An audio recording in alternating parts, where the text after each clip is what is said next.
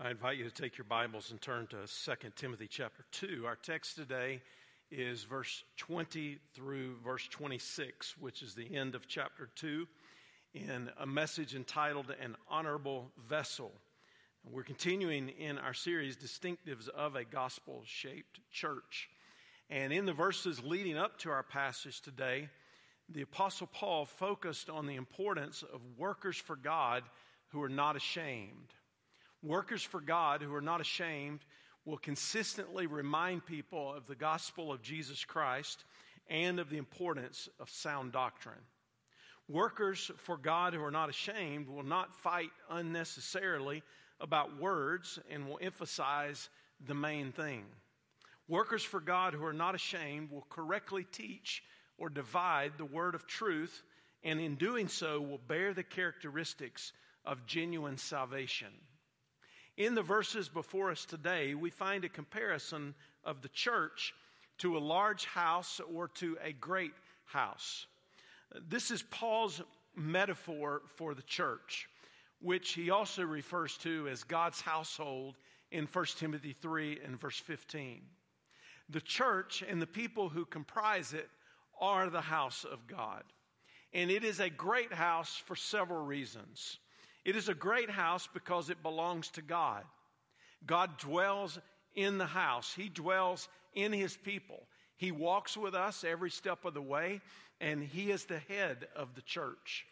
It is a great house because it has been carefully planned by God. It is not haphazard in any sense. It is organized to carry out and to accomplish the purposes of God for His glory. And it is a great house because it was costly to build it. We have been secured by the blood of Jesus and by the power of His resurrection. And it is because of Him and what He's done for us and in us that we get to be a part of this house of faith. And it is a great house because it is God's plan for the ages. God is gathering a family to Himself. He is building His kingdom. He is displaying His glory for all the nations to see, and we get to be a part of that. So I want to pick up reading, and I want to read as we begin verse 20 of 2 Timothy chapter 2. And here's what the Word of God says.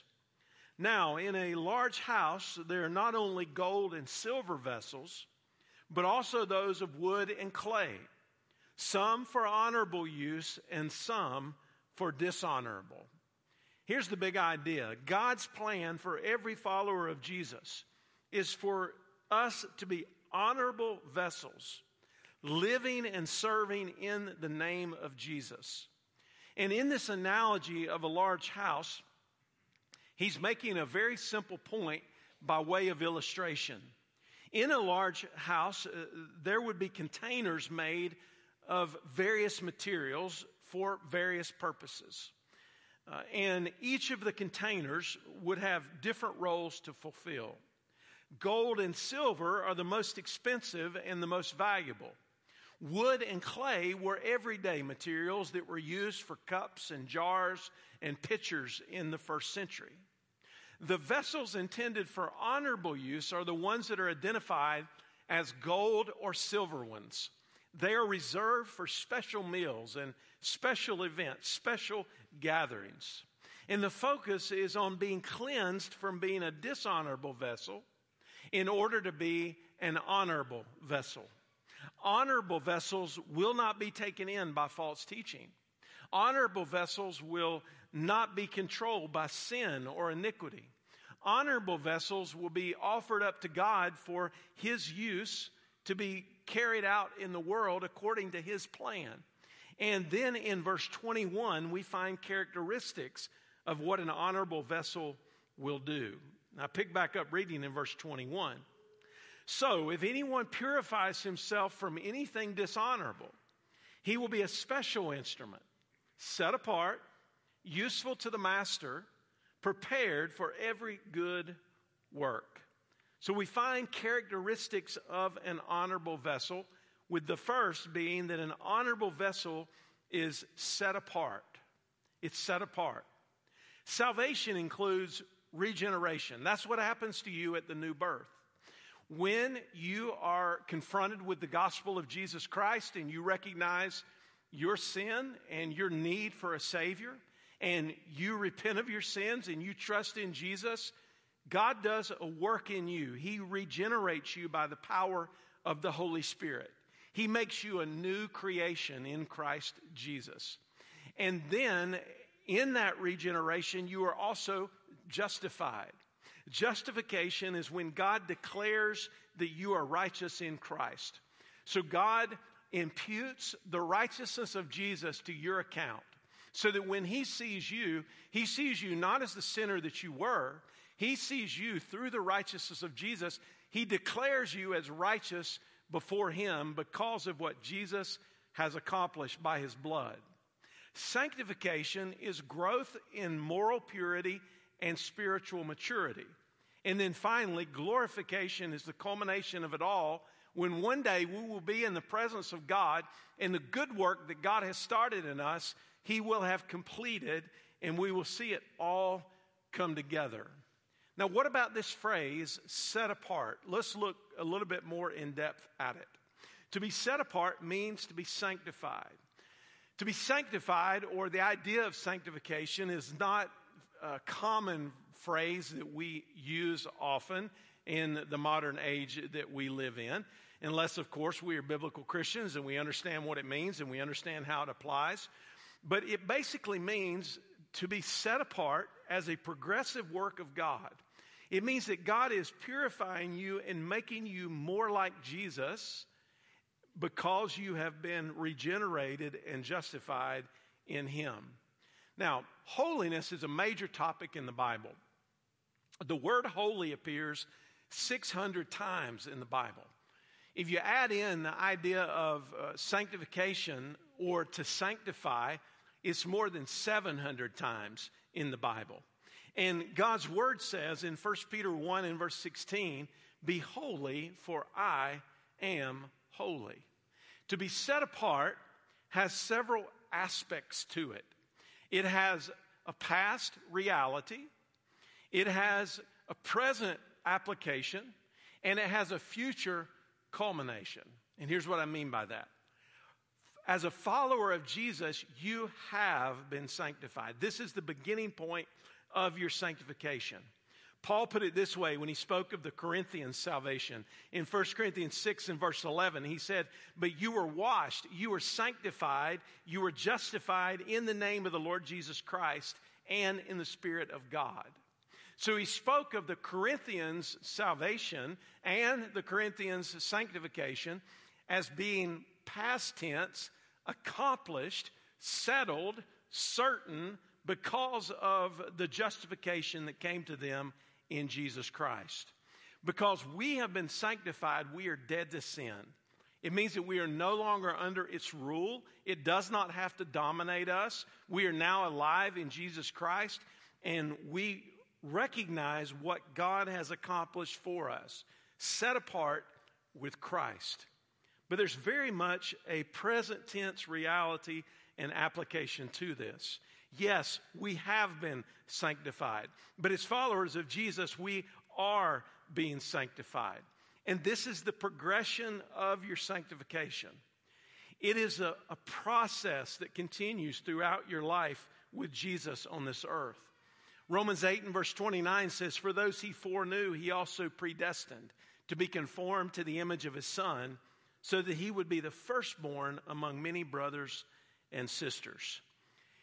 As you walk with Jesus practically, and you apply the desire in your life and the power of the Spirit in your life to grow in holiness and to be holy as God is holy, that is the progressive nature and the progression of your sanctification in Jesus. You are growing more and more to be like Him. But there's also a future promise and hope that is connected to this.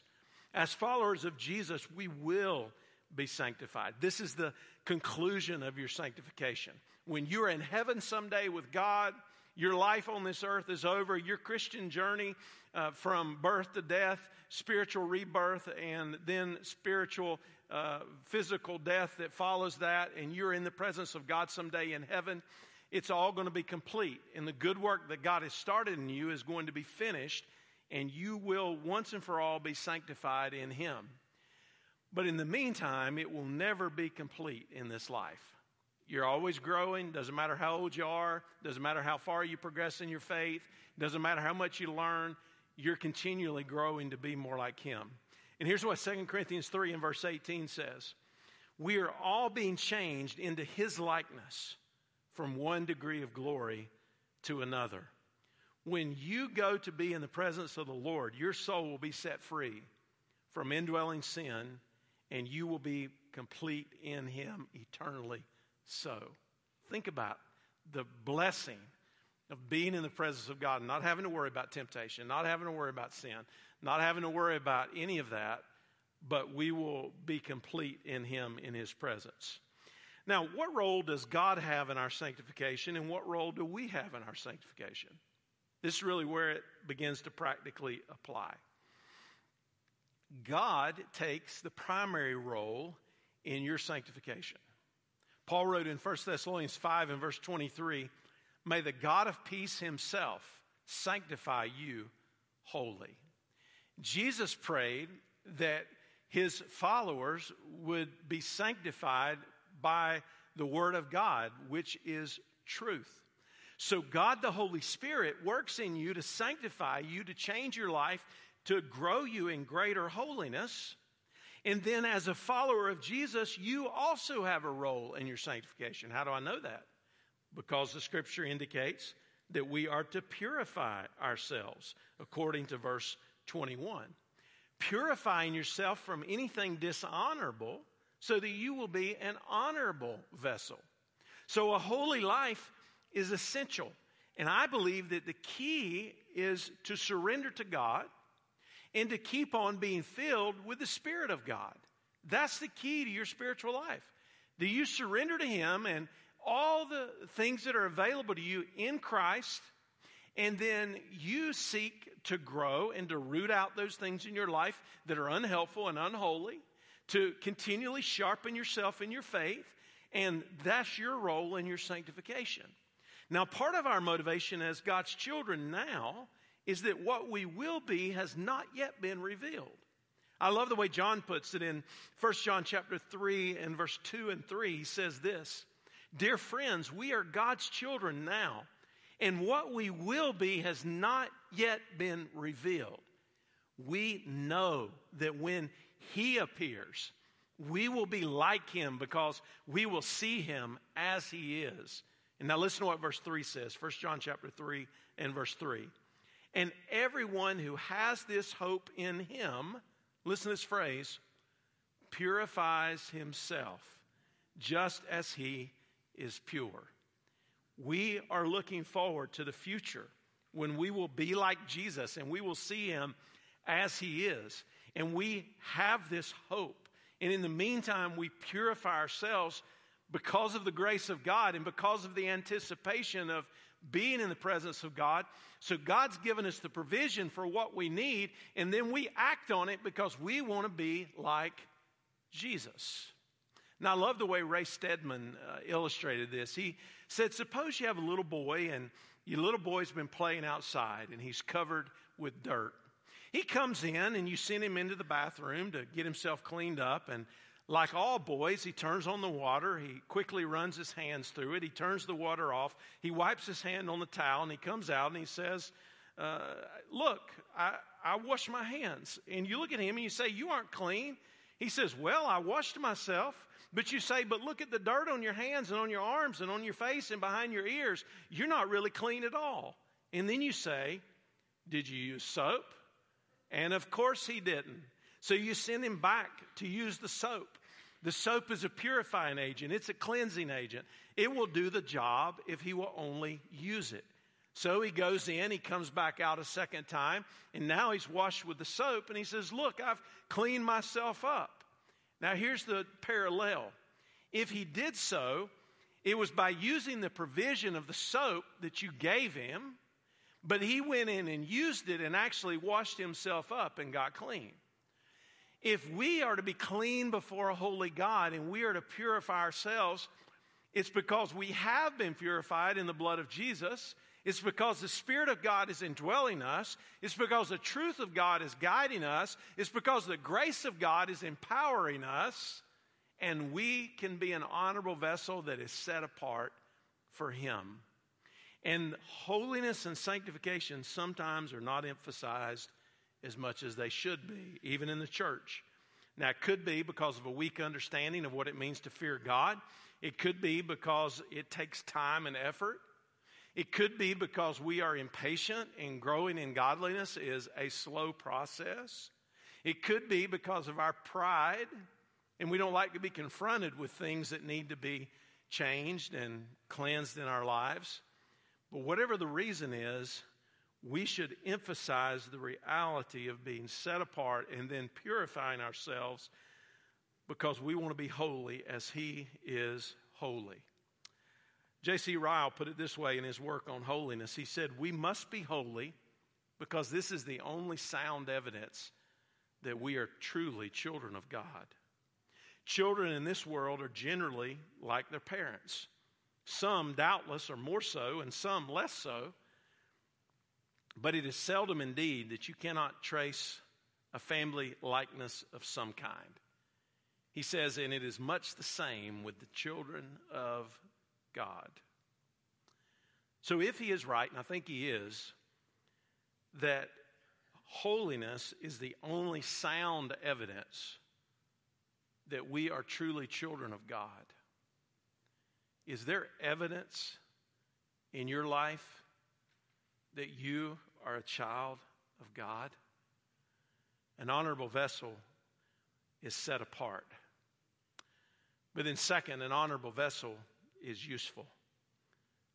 Look at verse 21 again. So if anyone purifies himself from anything dishonorable, he will be a special instrument, useful to the master. This denotes absolute lordship. Jesus, as master and Lord, is a title of respect. Lord is a commonly used title with the name of Jesus Christ.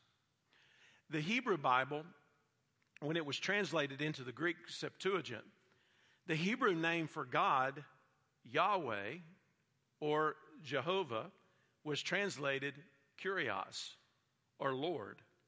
Yahweh conveys deity. It implies aspects of His deity, of Him being the creator, the owner, the ruler, the judge, the redeemer, the savior. He is Lord over all. 1 Corinthians 12 and verse 3 says, "Therefore I want you to know that no one who is speaking by the Spirit of God says Jesus is cursed, and no one can say Jesus is Lord except by the Holy Spirit." So we come together today collectively as the church and then individually as believers, and we say Jesus is Lord. That's part of what we do today is we come together in worship as we are declaring that Jesus is Lord, that Jesus is master over all. And because of that, that changes how we live, and it helps us to be honorable vessels that are useful because we understand the role of Jesus and who He is, and we understand ourselves as His followers and under His lordship. Charles Hodge wrote this in his theology work. He said, "The Greek word for Lord is indeed used in Scripture in the sense of master and as much as an honorary title would be, such as in English using the word sir. But on the other hand, it is the translation of Adonai, meaning supreme Lord, an incommunicable name of God, and the substitute for Jehovah, a name that the Jews would not even pronounce. It is in this sense that Christ is the Lord. He's the Lord of lords, and He is the Lord God. Lord in that sense in which God alone can be Lord, having a dominion of which divine perfection is the only adequate or possible foundation. And then Hodge says this, "Blessed are all who make this acknowledgement with sincerity, For flesh and blood cannot reveal the truth therein confessed, but only the Father who is in heaven. Jesus is Lord, and he is the perfect, complete sacrifice for our sins. Jesus is Lord, and he rose from the dead to secure eternal life for us. Jesus is Lord, and he promises eternal life to all who will believe in him. And acknowledging Jesus as Lord is an aspect of saving faith. So today, if God has brought you here and you understand these things intellectually and you understand the basics of what we're talking about, but you have not turned from your sins and turned to the Savior and acknowledged that Jesus is Savior and Lord of your life, that may be the very reason why God brought you here this morning. Because he has brought you to the point where you understand who God is and who you are and the separation between you and God because of your sin. And you understand that the only way that that separation can be changed is through Jesus and his shed blood on Calvary. The only way that you can be saved is through his resurrection power. Today, God is calling you to acknowledge Jesus as Lord as an aspect of saving faith. Romans chapter 10 and verse 8 through 10 says, this is the message of faith which we proclaim. If you confess with your mouth Jesus is Lord and believe in your heart that God raised him from the dead, you will be saved. One believes with the heart, resulting in righteousness, and one confesses with the mouth, resulting in salvation. When you repent of your sins and you follow Jesus, you are submitting to him as your master and as your Lord. Let me illustrate this idea from the scripture from Paul's conversion. Paul's conversion experience illustrates this very thing. Saul, as it was on the road to Damascus, resisting Jesus, persecuting the church. You remember he had been standing by and attending at the martyrdom of Stephen, when Stephen was stoned and killed. And here was Paul on his way to Damascus on this journey, and a light from heaven suddenly flashes around him. He falls to the ground and he hears a voice say to him, Saul, Saul, why do you persecute me? Saul asked, who are you? Listen now. Who are you, Lord? I am Jesus, whom you are persecuting. Now get up and go into the city, and you will be told what you must do. Acts chapter 9, verse 3 to 6. When Saul was confronted on the road to Damascus, he was on his way to persecute more Christians. He was on his way to do as much damage as he possibly could to the church. He was on his way to continue to oppose God in every way in terms of the Christian faith. And Jesus brought him to the ground. And when he surrendered to him as Lord. And it was transformative because he would be made into a special instrument as the apostle to the Gentiles. And he recognized the significance of calling Jesus Lord. And for us to be useful is to be capable of being put to use or to be valuable, pertaining to being helpful or beneficial. So the call on our lives when we repent and we believe and we come and follow Jesus is to serve the Lord all the time, to serve the Lord with your whole heart, to serve the Lord with your soul, to serve the Lord with the entirety of your strength. It's to give him everything, not the leftovers. It's not to see your Christian life as something that is compartmentalized. It's when you have time or when you can get around to it or when it's convenient. No, Jesus is Lord of your life in every aspect. And I truly believe that most people want their life to count for something. And I believe that every genuine believer wants to live life with purpose and make a difference in the world. So here's my question for you. What do you want your life to count for? What do you believe God's purpose is for you?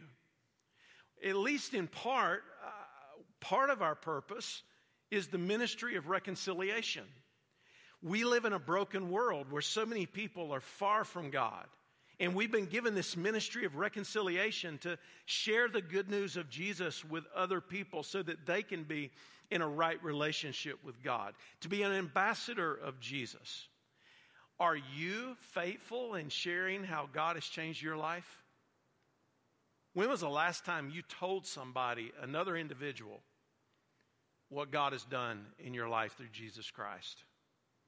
When was the last time you gave a witness, a testimony of the gospel of Jesus Christ in your life? Friend, you can be useful to God, and you can be a blessing in every aspect. You can be a blessing to your family first. You can be a blessing in your vocation. You think God gave you the natural abilities that He did and the intelligence that He gave you and the strength to work with? You think He gave you those things by accident? No, God gave you those things on purpose. And He wants you to use whatever realm of life that He has called you to and whatever vocation that He has equipped you for. He wants to use you for His glory. And I think we falsely separate the sacred from the secular. Everything's sacred if we're following Jesus as Lord. Every aspect of your life can be invested for God's glory. So in your vocation, you can be useful to God. You can be useful in the community. You can be useful in the church. You can be useful in the world. Why? Because an honorable vessel is useful. And then third, an honorable vessel is prepared. Verse 21 says, so if anyone purifies himself from anything dishonorable, he will be a special instrument.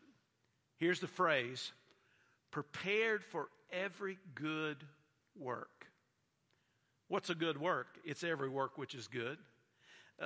What is the definition of good works? Well, the word that is translated as good means honorable. It means upright. It means pleasing to God. The idea is also used in 2 Timothy 3 and verse 17 as something we are equipped for through God's word. But probably the most well-known verse that might have already come to mind for you is Ephesians chapter 2 and verse 10. Ephesians chapter 2 and verse 10, of course, comes right after verses 8 and 9, which speak of our being saved by grace through faith and not of works. But then it says this in verse 10, for we are God's handiwork created in Christ Jesus for what? To do good works, which God prepared in advance for us to do. Now, I think there are often two extremes that come up in relation to our salvation.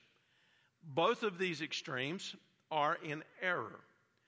One is thinking that you can somehow do enough good works to earn your salvation. That's the first error. The second error is thinking that there is no connection between your salvation and good works. Now, hear me clearly. We are saved by grace through faith apart from any works on our part. We are justified freely by His grace through the redemption that is in Christ Jesus. And then salvation results in a life of good works. James chapter 2 and verse 26 says, for just as the body without the spirit is dead, so also faith without works is dead. So let me say it this way. We do not do good works so that we can be saved. We do good works because we are saved. And God created us for good works, not because of our good works. The relationship is clear. And I believe that good works grow out of abiding with Christ and the spiritual fruit that the Holy Spirit produces in us. Jesus said to His followers in John 15 and verse 16, I chose you and appointed you so that you might go and bear fruit. Fruit that will last. So good works include how you honor God with your life in worship of Him. Your worship's not only what we do when we come together on occasions like this and on the weekly worship gatherings on Sunday morning. Yes, it's part of it. This is our congregational worship. We're coming together because we've been instructed in the Scripture to do so, and we want to be obedient to God, to be faithful, to assemble ourselves together. But all of life is worship. When you wake up in the morning and you go to your job, you should go for the glory of God, because everything you do should be for the glory of God. And when you sit down with your family and you're just spending time with your family and you're trying to be a blessing to them, then you should be a blessing to them for the glory of God. So every aspect of your life in that regard is worship to God. And then good works include your witness to and your ministry to the unsaved. We've been instructed to love our neighbor as ourself. Chuck Colson, the late Chuck Colson, wrote this in a piece entitled The Problem of Goodness. He said, Christians understand that while all of us are born with the capacity to selfishness and cruelty, we are also capable of caring for others. Because we are created in the image of God, we not only don't have to struggle against our neighbors for survival, we can love them and we can even willingly die for them. Love your neighbor as yourself. And I believe good works include your ministry as well to the saved. We love one another as God has loved us. And I say to you, an honorable vessel is a prepared vessel. It's a vessel that's prepared for good works. Now let's pick back up reading in the longer section of this passage. You're going to see verse 22 on the screen, but I'm going to go through the end of the chapter. He says in verse 22, flee from youthful passions and pursue righteousness, faith, love, and peace, along with those who call on the Lord from a pure heart. But reject foolish and ignorant disputes, because you know that they breed quarrels. The Lord's servant must not quarrel, but must be gentle to everyone, able to teach, and patient, instructing his opponents with gentleness.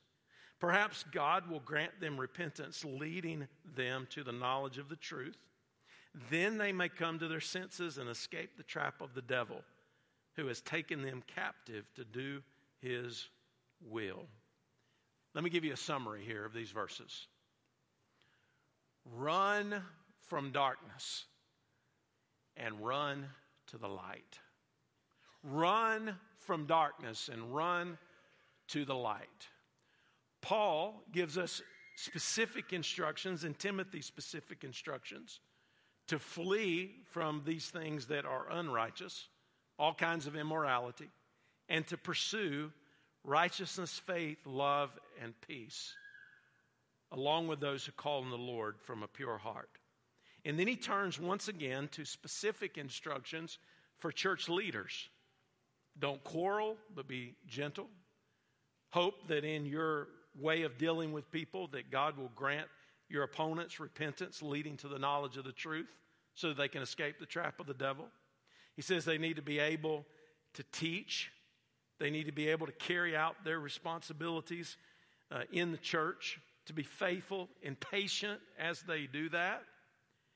And again, people are led to repentance, and the church is blessed. I share this with you in closing. I think there's a parallel in what he speaks of here as we, as the household of God, and the temple in the Old Testament. Solomon's temple was referred to as a great house that was built for God. Today, we are a great house built for God as his people. Every great house needs a foundation. Solomon's temple had one, and it was built on great stones. Our foundation is Jesus Christ, and we are built on the chief cornerstone. Inside of the house are vessels, and each of the items of furniture in the temple had its own vessels. The brazen altar had some to remove the ashes. The table of showbread had some to bring the bread in. The candlestick needed oil, which had to be brought in vessels. The mercy seat and the altar of incense had to be sprinkled with blood from a vessel called a basin, and the laver would need water replaced that was lost due to washing and evaporation. All of the vessels of God's house were used for one ultimate purpose. And that one ultimate purpose was that they were used to serve the Lord.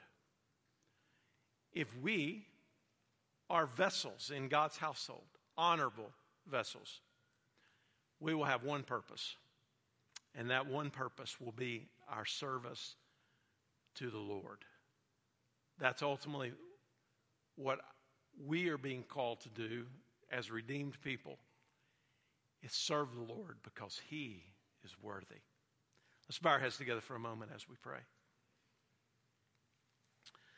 Maybe today you would have to be honest and say that you are not an honorable vessel because you have not come to know Jesus as your Savior and Lord. That can change in a moment. If you'd be willing to confess with your mouth that Jesus is Lord and believe in your heart that God raised Him from the dead, you will be saved.